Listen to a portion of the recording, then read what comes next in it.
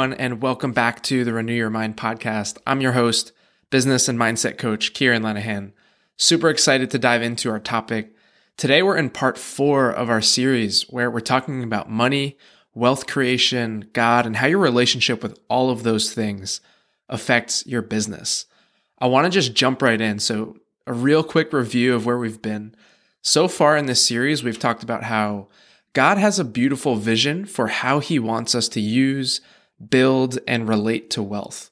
And that wealth creation is actually a God-given calling and a gift that faith-driven entrepreneurs actually need to embrace rather than run away from. We talked about the dangers around money and why money is often the chief competitor with God for our hearts.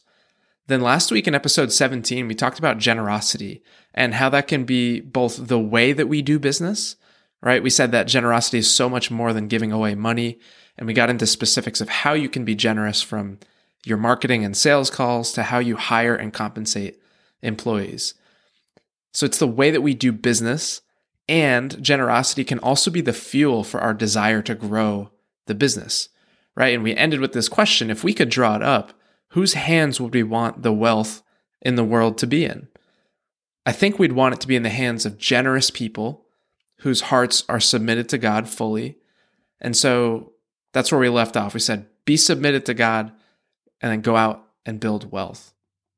Today, and really this week and next week, we're going to get super personal. So today I'm going to get really personal, more personal than I've ever been really on this podcast, and especially when it comes to this topic. And so here's the plan.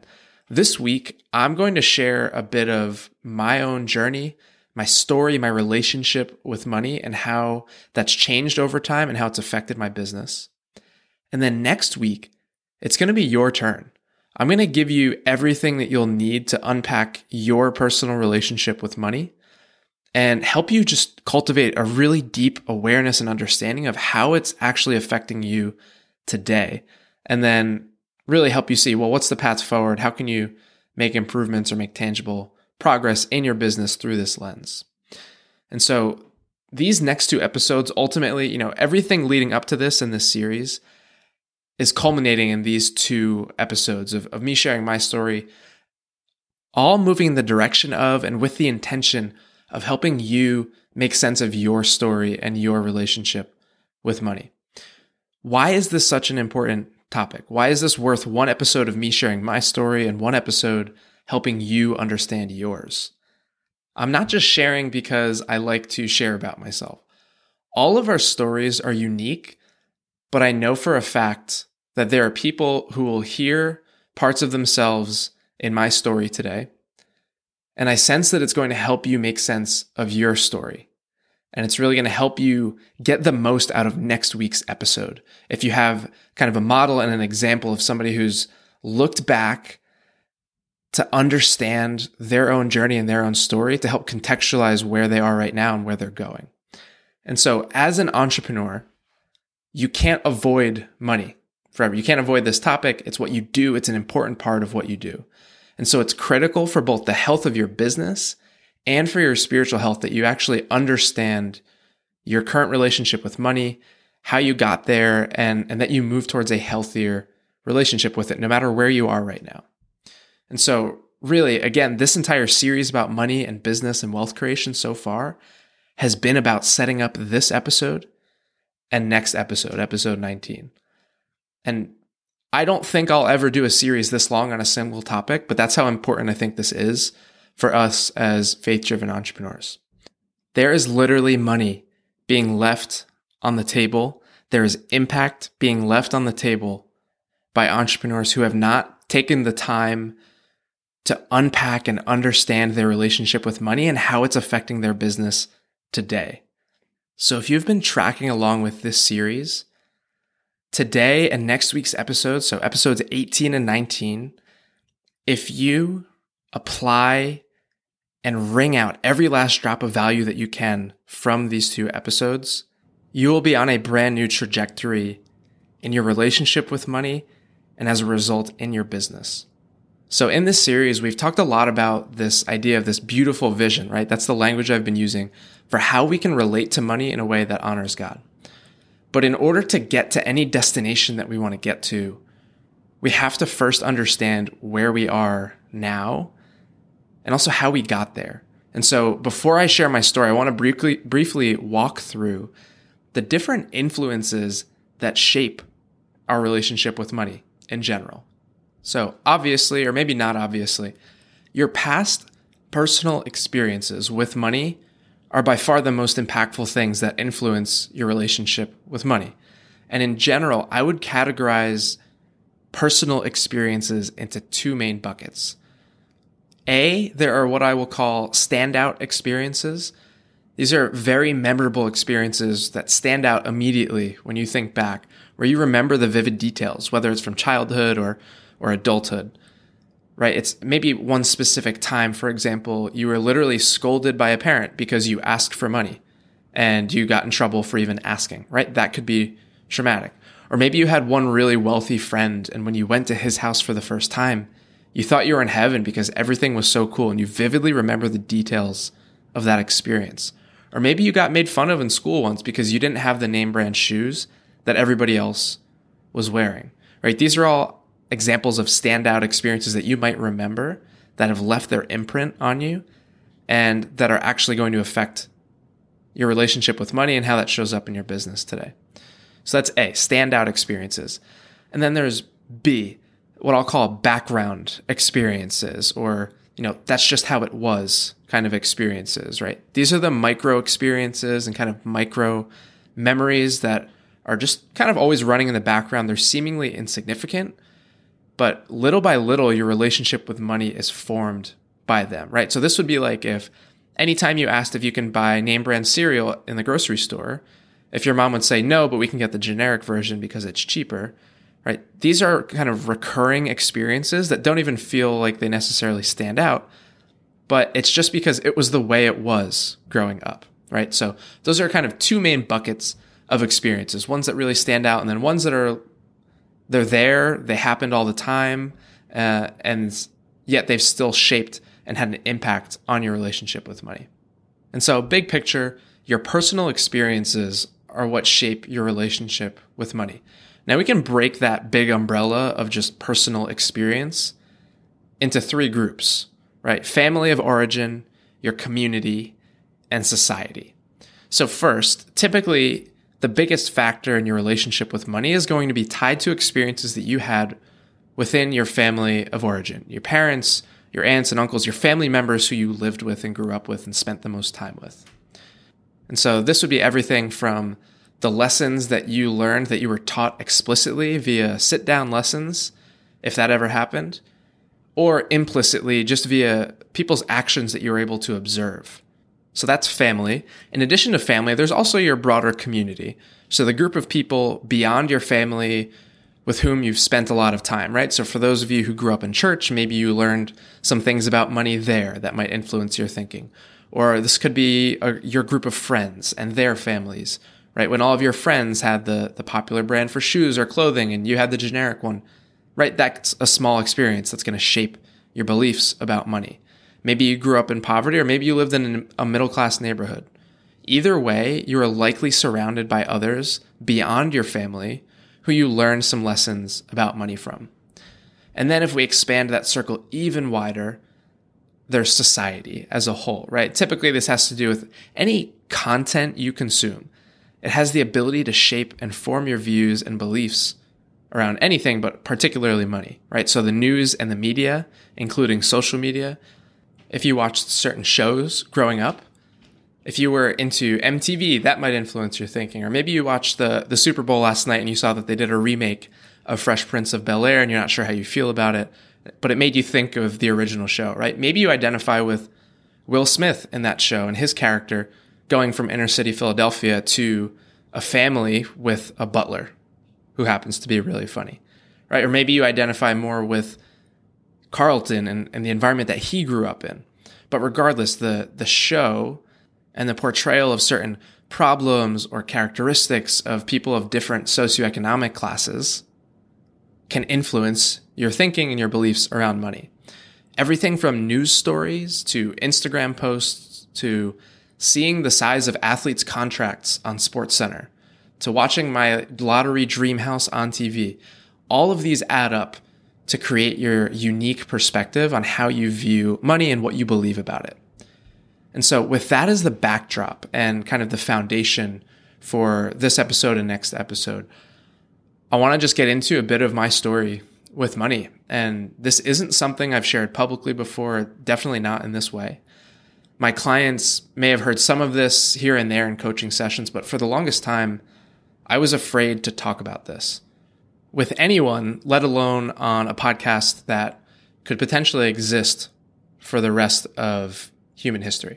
So I'm going to share my story, not every detail because we don't have all day, but as you listen, I want you to check in with any of this that sounds familiar or resonates, even if the exact circumstances weren't the same, but maybe there's a theme or a thread that does resonate with you. Because after this week, when I share my story, next week, we're going to give you tools and prompts that are honestly super simple, but that are going to be so effective at helping you understand your story. And so you can kind of start preparing for that as you listen to my story. So my relationship with money can really be split into three main different time periods in my life. And so that's how I'll split things up. So the first one is just childhood. I'll call that being born through high school. The second one is early adulthood. So I'll include college plus my corporate career and then maybe year one in the business. And then what I'll call just present day and kind of where things are now and where they've been over the past year. In each time period, I'm going to share some standout memories, some really memorable moments that stick out for me, as well as just some background kind of this is how it was type memories. And then I'm also just going to share, if I had to summarize, really the main lessons that I internalized and that I feel like I had learned, the beliefs that I had come to believe in each time period. And then in the end, I'm going to tie that directly to how my experiences in the past then affected my business in really tangible ways. So let's start with childhood, right? The time I was born through high school. One background memory that's just kind of foundational. I grew up in what I would consider to be middle class, maybe lower middle class when my mom wasn't working, middle class when she was, after my siblings and I were all school age. We never didn't have food on the table. We always had a roof over our heads, always had clothes on our backs. We were always taken care of. But there was certainly this kind of sense that money was tight. You could tell. We had limits on, Christmas presents. I didn't have an allowance like some of my friends. Like, you can just tell we couldn't just be buying stuff whenever we wanted. And so one other kind of background memory, and this is just something that I remember being just a recurring thing growing up.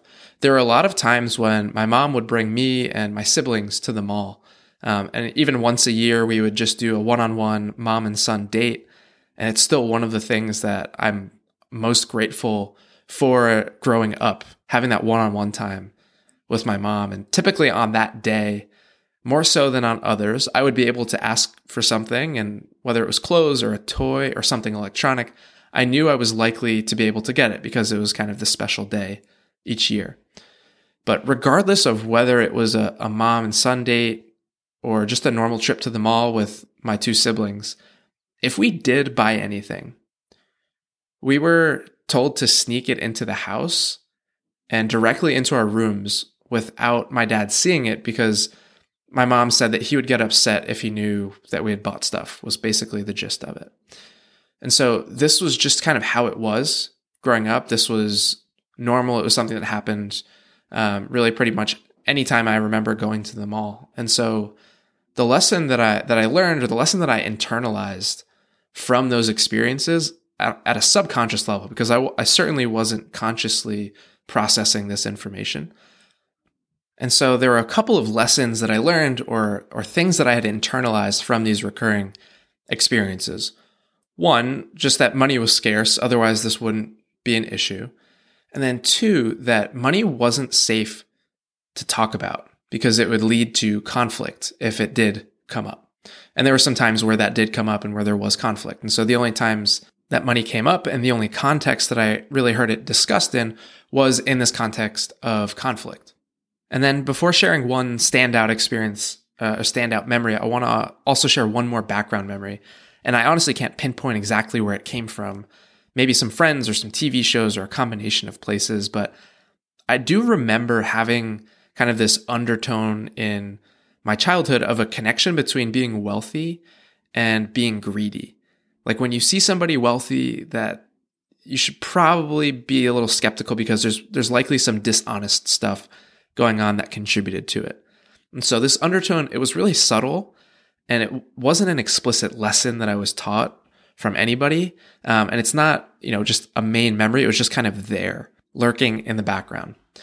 And then the last memory that I want to share just from my childhood, from born through high school, is one standout memory that introduced another dimension to this whole relationship with money thing.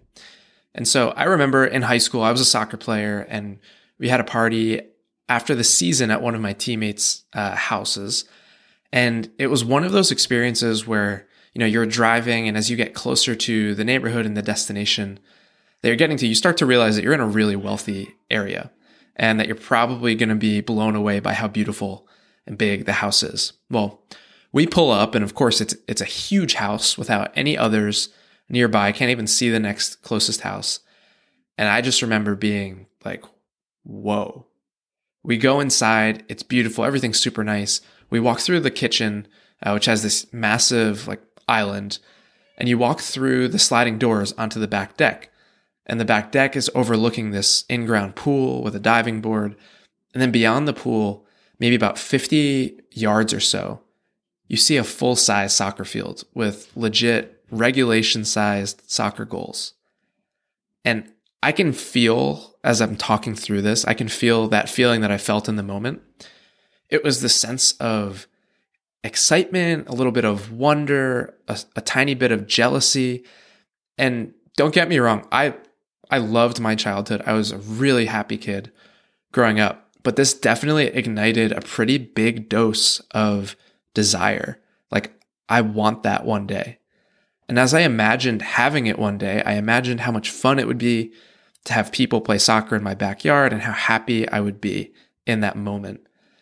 And so what I internalized that day was that having a lot of money can give you things that I thought would make me happy. It can give you the good life that I had seen glimpses of on TV and things like that. And so before I even graduated high school, I can see these different dimensions and these different beliefs about money starting to shape how I see the world.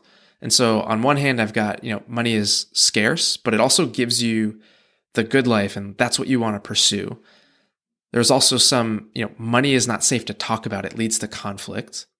And so you take these two memories and combine them with this weird undertone of money leads to greed, or indicates that you might not be a good person. And I'm sure you can already see how this might be introducing a tension and kind of this push and pull tug of war in my own head and in my own heart. And so if I had to describe really the primary emotions that I associated with money during this period of my life, there was a pretty gripping fear, partially rooted in scarcity, but also fear around talking about money because it could lead to conflict.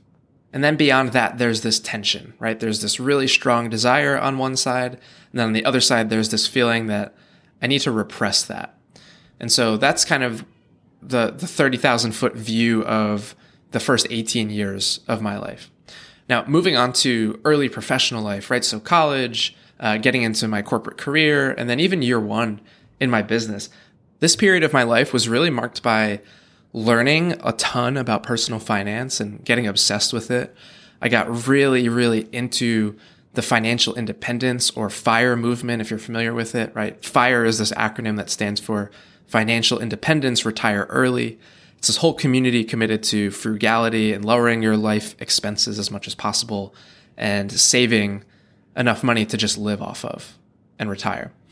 And so that's kind of what this period was marked by. And so a couple of memories worth sharing here.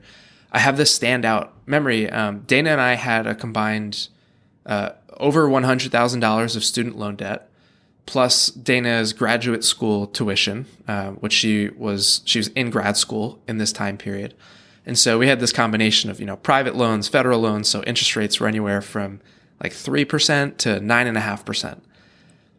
But we paid off those loans in full within 3.5 years of graduating. And we still have this video of us paying off that last loan and dancing and celebrating like crazy to a song with the lyrics, "I finished paying Sallie Mae back."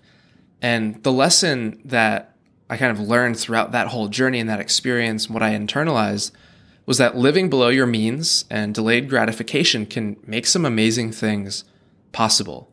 And so we had these plans to rent an incredible Airbnb and throw this huge party to celebrate this amazing accomplishment. But we didn't, because part of what made this all possible was this background memory. And this is kind of how things were. I budgeted like a madman. Every single transaction, every time I bought lunch for $6.50 at my company's cafeteria, I entered it into the spreadsheet. It was at the point where I was questioning if we really needed to spend $50 at the grocery store each week. I would literally make myself choose some fruits over others because they were cheaper, right? Bananas, anybody? I love blueberries and raspberries, but strawberries and grapes were more filling. And so this was how I made decisions at the grocery store. I would tell myself to pick 2 out of the 3 that I wanted. And the lesson I learned, or what I internalized here, was that saving money is good, spending money is bad. And the overall lesson was that frugality is the path to what I wanted in life, whether that was paying off student loans or having that house with the soccer field and the swimming pool in the backyard. Being frugal works, so keep being frugal. One other variable in this stage of my life was that I became a believer about a year after I started working in corporate. And in my early days, I thought being frugal was this great place to be. I was avoiding the whole like being corrupted by money and doing bad things to get money kind of thing, or so I thought. I started tithing. It hurt, but I was doing it. And my theology of money, if you want to call it that, was basically Jesus didn't really have possessions. Be like Jesus. As long as you're not buying a bunch of houses and yachts, you're not worshiping money and your heart's probably in the right place. Then I actually started to hear some pastors like Tim Keller teach about money. And what I realized was that I was just as gripped by the power of money as somebody who was incredibly wealthy and who was spending it on yachts to try to impress other people. But instead of spending money on material things, I was just saving it and holding onto it because it made me feel safe and secure. I was trusting money with my ultimate security and ultimate safety. And to tithe, like I said, it was actually really painful. And every time I went to do it, I tried to find excuses not to, or to rationalize why it's okay that I don't do it, this month or this week. We need to get our car repaired. We're still paying off our loans, etc. Right? But the bottom line was that intellectually, I knew God needs to be number one in my life. But in reality, in my heart, money was still number one. And I realized it's a big part of what drove all of my hard work in school, from elementary school all the way through college, was this: I want security. I want to have money because then I'll be secure. And then I was also placing my ultimate sense of significance, or at least a big part of my significance, in having money and in making money. And so if I couldn't provide for my family, if I couldn't live up to what people have been telling me my whole life, which is that I'm smart and I'm going to be successful, then who will I be? I won't be of any significance. And so in this period of life, the emotions that I would associate with money were primarily stress, but it was cloaked in some like weird level of enjoyment because it was kind of fun to be frugal. It was like a challenge. But really underneath it, it was anxiety. It was fear of not having money, fear of not living up, and of not being significant. And so that was my early professional life, from college through even year 1 in the business. And so now we move into the third time period, right? Present day. This is me kind of in the past handful of years as I've become more experienced as an entrepreneur and have spent real dedicated time praying that God would redeem my relationship with money, getting in community with other people who can help me in that journey, getting coached on it. And as with each stage, I'm just pulling out some of the most important memories and themes. There's certainly more to it, but in the past 12 months even, there have been some significant changes in my relationship with money. So I'll share a couple of standout memories just from the past couple of years. So one of them, I remember the first time that I heard this, and honestly, I don't remember who it was from or where exactly I heard it, but it clicked so immediately with me. And having come from this financial independence, FIRE movement world where it was all about like decrease expenses as low as you can go, and that's how you retire early. I heard someone say that wealth isn't primarily created through skimping at the grocery store and cutting down your grocery bill by $4 a week. Strategically, it actually makes a lot more sense. If you want to build wealth, especially as an entrepreneur, it makes way more sense to focus on growing your top line, your income, than it does to slice expenses. And the reason why is super simple. You can grow your income pretty much infinitely. There's no cap to it. But your expenses can only go so low, right? They can't go below zero. There's an absolute kind of end to that. And so, sure, definitely simplify. Service-based businesses don't, in general, require a ton of overhead. Keep it simple. But as an entrepreneur, your energy is way better spent creating value for other people and then capturing that value. Increasing your income is where your effort and your energy is actually going to yield the most return on investment.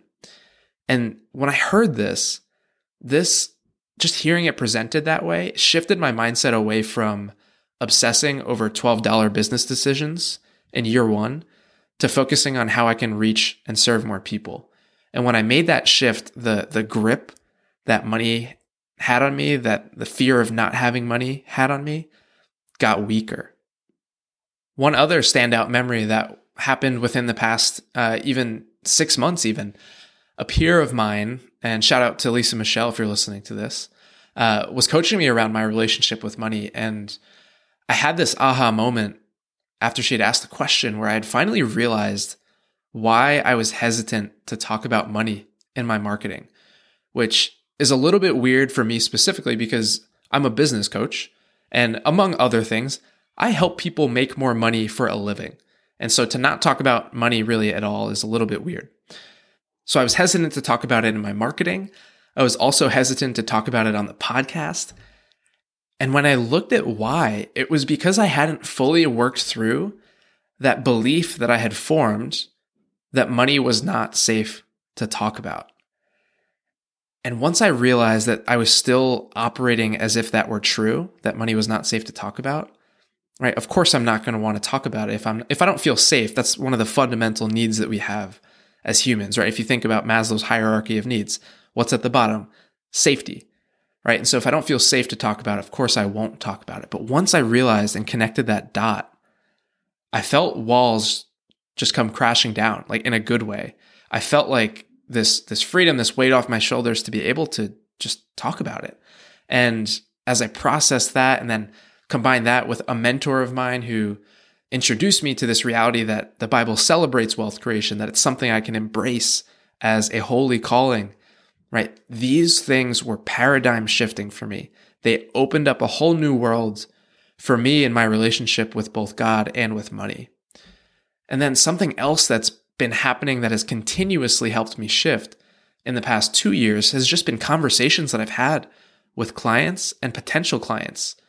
As I've realized that money was safe to talk about and that it was even of great service to be able to talk to people about their money decisions and their relationships with money, I've realized that my story, while it's unique, I am not the only one that grew up with these beliefs being internalized about money that weren't actually true. And there are a lot of people who experience various kinds of just brokenness or even trauma related to money. And God was always planning to use my journey and the things that I've worked through to help others work through them as well. And so as I've been able to help walk other people through their journey, it has continually expanded my thinking about money from, oh, it's safe to talk about, to now it's like, this is an area for faith-driven entrepreneurs where deep healing and restoration can happen and can actually unlock a ton of potential within people to advance God's kingdom. And even still, with all of this, I have not arrived. Where I am now, it's not perfect. I still have old patterns that show up. But the primary feeling that I associate with money right now more than ever is freedom. It's just this weight lifted off my shoulders. Tithing doesn't sting anymore. Giving away money beyond that actually feels joyful a lot of the time. And it's gotten deeper and deeper into my heart that my security and my significance come from God and God alone. And so that's my story in a nutshell. And so before we wrap up this episode in a couple of minutes and flip this around to your story next week, I want to draw some really specific connections to how my story that I just shared influenced me and my business early on. And so first, because I internalized that money wasn't safe to talk about and that it was a source of conflict, I didn't talk about money results that I created in my business or the financial results that my clients created. I was so afraid of being seen as someone encouraging believers to become consumed with money. And I was afraid to even come anywhere close to being associated with the prosperity gospel, right? I was just assuming that if I talk about money, it will lead to some kind of conflict. And so the best way to make sure that none of those things happened was to never talk about money. And as a result, people didn't know the extent to which I could help them. I brought in fewer clients. Another thing, because I didn't think money was safe to talk about with people, I also didn't think it was safe to talk about with God. And I didn't pray for my business. I felt like it was wrong to ask God to prosper it financially, to bring me the people that He wants me to work with. And as a result, I was trying to carry the entire business on my shoulders, which is always a fantastic idea. Hopefully you catch the sarcasm there. Probably the biggest thing here is that anytime someone said something about their financial situation in a sales call or a discovery call, if money was a reason that they stated that they couldn't work with me, I would clam up, get immediately anxious, feel tension in my shoulders, and completely shut down the conversation. I didn't want conflict. I didn't want to be pushy. I didn't want to make anyone feel uncomfortable, which was really just about me feeling uncomfortable. And that was it. Abrupt end to the conversation. Like this panicked state, this panicked feeling. Like if you've ever been in a meeting or in church or somewhere where it's really quiet and your phone's on loud and it starts to ring, you know how you immediately try to turn the phone off as quickly as possible and you're just like in this panic state because it's so embarrassing? Yeah, that's what it was like for me being on a sales call and getting any objection related to money. Another lesson that I internalized, right? Because I internalized that saving was good and spending was bad, and that frugality was the path to my desired future, I didn't invest any money into my own personal growth or coaching, and I made very little progress in the first 5 months of my business. As a result, this literally cost me both money and time. Today, I am 5 months behind where I would have been had I invested in myself and in the business on day one. I obsessed over $30 decisions, like which calendar software to use or which service to use to build my website, and I wasted time and effort focusing on that as opposed to focusing on how I can serve and provide value to the world of faith-driven entrepreneurs. As a result, I wasn't bringing in many clients or much revenue at all in that first 5 months. The next one, because I internalized that money was scarce, I hesitated for months to use social media to market myself because I didn't believe that people had money to invest in their business, let alone that they actually wanted to invest money in coaching.